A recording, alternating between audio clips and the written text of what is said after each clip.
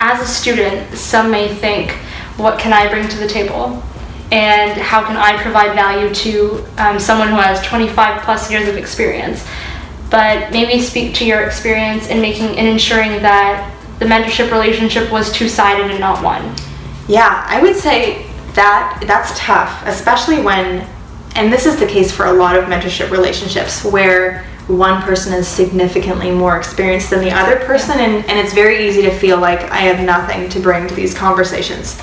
But I would say try to leverage that difference to be your advantage at the table. Mm-hmm. I am the person who doesn't have experience, and maybe that's valuable to this.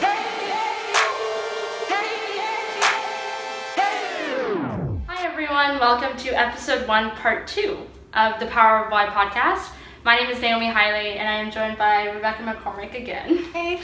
But in this portion of the episode, we'll be discussing networking and mentorship and how to go about leveraging those types of relationships. Yeah, definitely. Okay, so the first question is, what was your process, or how did you go about developing your network in Ottawa, which we touched a little bit about in the first episode, in the first part. So that was a new concept for me in university. Definitely in business school, they do stress you need to build a network. And it finally hit me, and I would say in the third year, when I started meeting people in the PMCP. We mentioned it last episode, the Professional Management Consulting Program. And we started meeting people, and I think we both saw that a lot of the consultants knew each other from different firms. Yeah. You'd meet one firm one week, and they all knew the people from the next week's firm. And I actually love that about Ottawa. A lot of professionals know each other and leverage those relationships to collaborate. Mm-hmm. So I would say easiest way to start for me, especially as an introvert, I don't naturally go out and meet people. I don't naturally make friends and things like that. So the easiest way to start would be to go to formal networking events. It's structured, everyone who's there is there to meet people. So it's very natural to meet people when you're there. And especially there's usually some kind of theme or topic of a networking event. You have somewhere to start with a conversation. Mm-hmm. And there's lots of networking events that take place around the city, and certainly on campus there's always networking events happening. So that was the first start for me. And then when I started to get good at that, meeting people and knowing what to say, I started trying to build closer professional relationships with the people that I met by following up. That's always the key to networking, right? Is to not just meet people in an event and then never see them again. That's useless. I have to follow up. Mm-hmm. And I make a habit to follow up immediately with everyone I meet. If I meet someone in a professional setting, I met someone today at work. I met a member of the client organization that I'd never met before, and I immediately added him on LinkedIn. Mm-hmm. And some people, I've had many comments from that. I just met you 20 minutes ago, you've already added me on LinkedIn. It's because I'm not going to think to add you later tonight or tomorrow. I just met you right now, and now is the best time to do it. And I can write in the note how I met you, so that I remember specific. Yes. Great to meet you at the office today, or it was great to meet you at the networking event last night. Mm-hmm. I'd love to hear some more another time about that project you're working on. So it's very specific so that they'll know who you are if they're not checking this message until weeks later. But also for me, it's for my purposes. That's a record for me of where I met them. So later, when I meet Sarah at an event or at the office another day in the future, and I don't remember her name because I'm horrible with faces, I could look through LinkedIn, might be able to find her, I'd be able to remember where I met her from. I can check that out really quickly before I see her again and I speak to her again. Mm-hmm. So I would say that would be my process, is start with formal events, try to delve a little bit deeper, find connections, find commonalities with people, and then follow up. Even if that's just great to meet you at such and such, let's connect another time about this. And then if it's actually a person that you feel like you want to work with them in the future on something specific, then you follow up even further than that. Mm-hmm. let's have a coffee or whatever. And something when you were talking about sending a specific LinkedIn note, I remember through the PMCP program, we would probably every single week or every other week, we would meet a new firm. Yeah.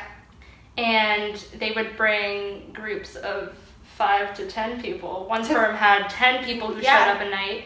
And more than us, more students. than the cohort, yes. Yeah.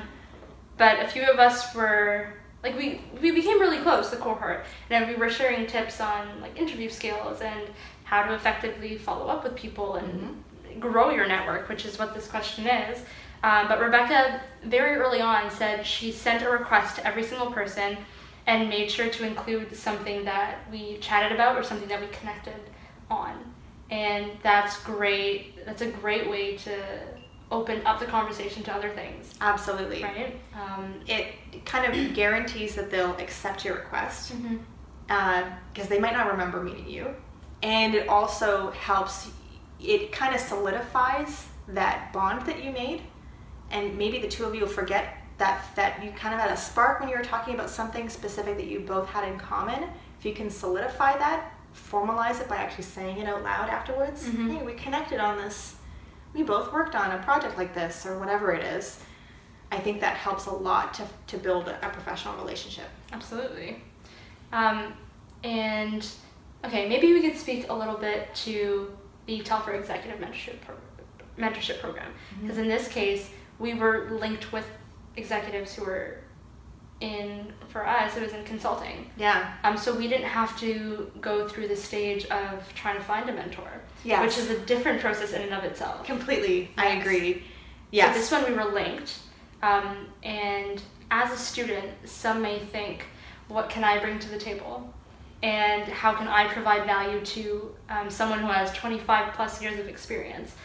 But maybe speak to your experience in ensuring that the mentorship relationship was two-sided and not one. Yeah, I would say that's tough, especially when, and this is the case for a lot of mentorship relationships, where one person is significantly more experienced than the other person, and it's very easy to feel like I have nothing to bring to these conversations. But I would say try to leverage that difference to be your advantage at the table. I'm the person who doesn't have experience, and maybe that's valuable to this other person who has experience. Yeah. Great to hear from another generation about my opinion about things that the mentor is working on. Maybe to hear fresh ideas, a totally different experience. Also, I found a lot of the sort of formal and informal mentors I had throughout university liked hearing about how to recruit millennials, right? Absolutely. And so it's good to actually meet someone who's going through that interview process and the recruitment process in my 4th year to share that insight with my mentors. But certainly, yes, kind of like what you were saying, try to find that value that you have, what it is that this person doesn't have. And that's the case for any professional relationship. What is it that I have that this person doesn't? Because no person is good at everything or has all the insight. And try to give as much of that as you can. And try to fill a gap. Maybe you could, for your case, for example, he ran his own consulting firm. Yeah. So maybe if there was a gap, whether it be social media and how to leverage the marketing space and how to reach millennials, I think is a huge one. And how to reach students specifically. Yeah. And certainly as he helped me to build my new career, I was building my career a different way than he was. I was going into a slightly different type of consulting. He now, as my career grows and as we stay in touch throughout the years, he then has a connection as I build my career in this other firm or industry. And he actually, and I think that was the case for your mentor as well, he's done this every year. Yeah. And he'll continue to do this every year. He'll have a new student mentee every year. And you can imagine after 10 years, you have 10 business student graduates across the city and maybe elsewhere. Maybe the world, right? Maybe the world, who are grateful to you for your mentorship and can be a great network. How often it's maybe tricky, and I know the relationship differs, it would differ between me and you, But how often do you keep in contact with your mentor? How often do you meet for coffee? So during the formal mentorship period, during that year where we were linked with the executive mentor, we met every 4 weeks. And he was great about, he thought that one of the best ways to give value to me was to introduce me to his network, which was really great. And so almost every time we met, we would talk about someone in his network I would want to meet, and he'd make the introduction, and I would go about trying to meet that person. And so I got a lot of coffees out of the deal. But then afterwards, once the formal mentorship relationship sort of ended formally at the end of the school year, I've stayed in touch by letting him know when his advice has come to fruition. So certainly he gave me a very big piece of advice that I took immediately. And put it into action. I put it into action, and I've kept him advised on the progress, and that's been a good way for me to keep in touch with him. Okay, speak towards that. Okay. What was the best piece of advice that you received from him? And we talked about this before, but also what was your thinking process, and how did you put that into action? So one of the things that he recommended, and this was something he did at the beginning of his career, was to get involved in your community in some way, in some formal way that can keep you in touch with the people around you while you're busy with your own career. Mm-hmm. It helps you stay well-rounded, it helps you meet people, and it's a grounding force, right? When you're very busy, especially in consulting, you can be very busy all the time. It's very easy to get caught up in project work. To have this other community-based thing that you're working on can be a good source of perspective, mm-hmm. right? So he recommended that I try to get onto a board or a cabinet of some sort for a nonprofit.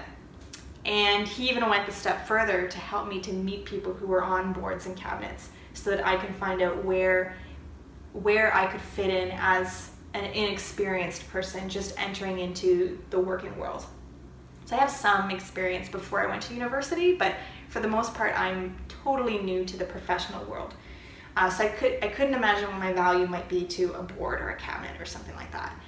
But there's this great organization in the city. The United Way has most of its city chapters across Canada have groups called Gen Next, and so sort of a gathering place of millennials who get involved with the United Way. And they have a cabinet here in Ottawa. And so I used my networking skills went to some of their networking events, met as many of the cabinet members as I could, asked them how I could get onto the cabinet. I was fortunate in that a number of the cabinet members were going on mat leave. The timing was good. Okay.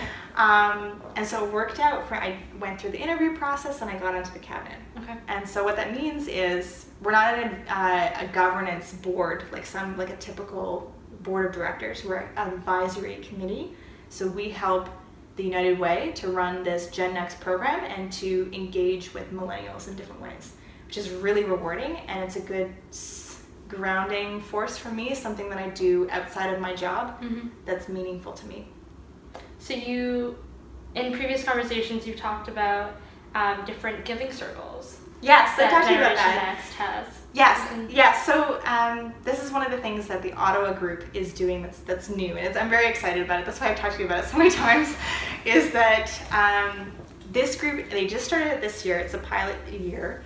Is that it's called the Giving Circles. It's a new program, and basically what you do is to become a member, you give $20 a month, and then you get to meet these other people who are part of your giving circle. So currently we have 3 giving circles. One's for Path to Pride, one's for youth mental health, and one's for social enterprise. Mm-hmm. And I'm a member of the social enterprise giving circle.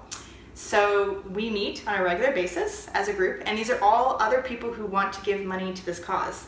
And do they happen to be young people? They're all millennials. Yes, right? So this is all Gen Next. We don't have an age group per se, but it's millennials, and those are the people that are targeted for the networking events that they have every about 3 months, which are a lot of fun because they're all young professionals who want to get involved. They're all really cool people.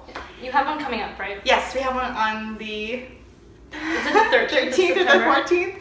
Yes, it's going to be at Burling, the skate shop, which is going to be a lot of fun. Yeah. That's a social entrepreneurship in itself. Okay. So a social enterprise. So as in the social enterprise giving circle, we've gotten in touch with social enterprises in the city, which is really rewarding. We've been able to meet some organizations that might need funding. And then throughout the year, we raise money by giving ourselves, but then we also raise money at these events that we hold. And then at the end of the year, we pull that together, and the Giving Circle votes on where that goes and what could be the most meaningful way to spend that money. Mm-hmm. And it's exciting for me. It's an exciting project. How our full year will be done the first year at the Schmooze Fest that happens. I don't think you've been to a Schmooze Fest. I have not. Yes, I'm gonna bug you to come out to the next one that happens in the fall. Yeah. I'll bug you about that. Mm-hmm. And then we'll unveil how our first year went, and then hopefully that'll usher in our next year of the Giving Circles. It'll be cool. How has being involved with Gen Next added to your career? And I know that's a weird question, but That's a good question, though. like in terms, okay, I look at it like this. When we're in university, our main focus would be the academia side. Mhm. So whether it's a full course load, doing 4 or 5 courses, but then you also have the option of getting involved in extracurriculars, which we did. Yeah.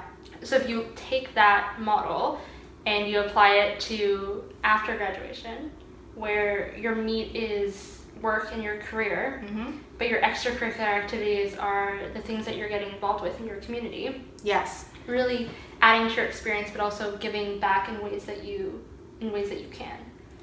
Yes, I agree. It's a very good point to make it in a model like that, is that it's very much like in university where this is an extracurricular, and it does make you better at what you're doing during your core hours. Sure. I definitely think the students who get in university get involved in some way, in some meaningful way. It does help with your studies because you are better focused, you have to manage your time, Yeah. you meet people who help you, and it's grounding. It helps you to set perspectives that make sense. So I would say, yes, it helps my everyday work life to have this community engagement outside of work. I feel like if I am not working on something that I feel is meaningful that particular week, I do a lot of a great variety of work, and I love that. But some weeks that means are not as meaningful as other weeks. Mm-hmm. And I always know that I have these other projects that I'm working on that mean something to me. And it does, I think, help me to be a better professional. I'm better at providing services to my client. I'm better at staying focused at work because I feel like I have something else as well. Mm-hmm. I think that helps. Other projects that you're working on. Yeah. So how have you, it's kind of interesting because when you decided to get involved with Gen Next, Mm-hmm. was there a specific cause that you really resonated with you? Or was this an organization that your mentor suggested? Yeah, so it's a good question. Actually, my mentor didn't have any specific organization suggestion, but one of the people that he arranged for me to speak to, she recommended a few organizations that might be interested in younger people on an advisory board. Mm-hmm. And this was the one that stood out to me because I had already engaged with Yanded Way through their networking events. I'd already been to one of their Schmooze Fests. And I remember how much I loved it, and I loved the people that I met there, and I loved the energy. And I also, one of the things that I love about United Way is that it's locals helping locals, right? All of our community-based initiatives are here in our community, and I spoke about this in the last episode as well, is that I love Ottawa. So I love helping people in Ottawa. Mm-hmm. And that's one of the reasons why I chose the social enterprise giving circle, is that it helps local businesses that help other people. Mm-hmm. And that's meaningful to me, especially as a business, I was going to say business student, but we're not doing that this fall. No, we're not. Okay, so I tried to sort of understand what your reason for joining Gen Next was, Mm-hmm. by like what their cause is and what their mission is. Because I think like even in your career, understanding what your why is very, very important. Yeah. And so I'm currently reading a book called Start With Why. It's all over my social media. It's really, yeah, but it's really influenced me, and it's forced me to ask myself questions like, why are you doing what you're doing? What gets you up in the morning? Mm-hmm. And it has really pushed me to even start this podcast and connect with people in my community. So what is your why? What is your why at work? What gets you up in the morning? Yeah. You can So, start with that. yes. So I would say my why on a daily basis is trying to be good at something and to provide value to others.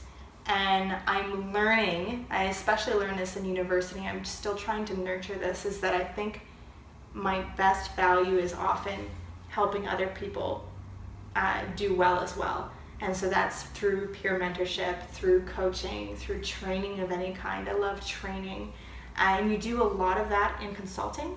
You're always, I spoke about this in the last episode, is that you have to be an expert at something within your project. Right. And part of that is teaching others what you learn. You have to learn everything and then teach to others. And I love doing that.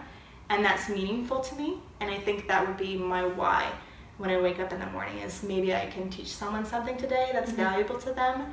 And you can feel like, I do at least, I feel like my day was valuable and that I can be valuable if whatever I know can be spread and have an impact on other people. And I'm learning that as I go.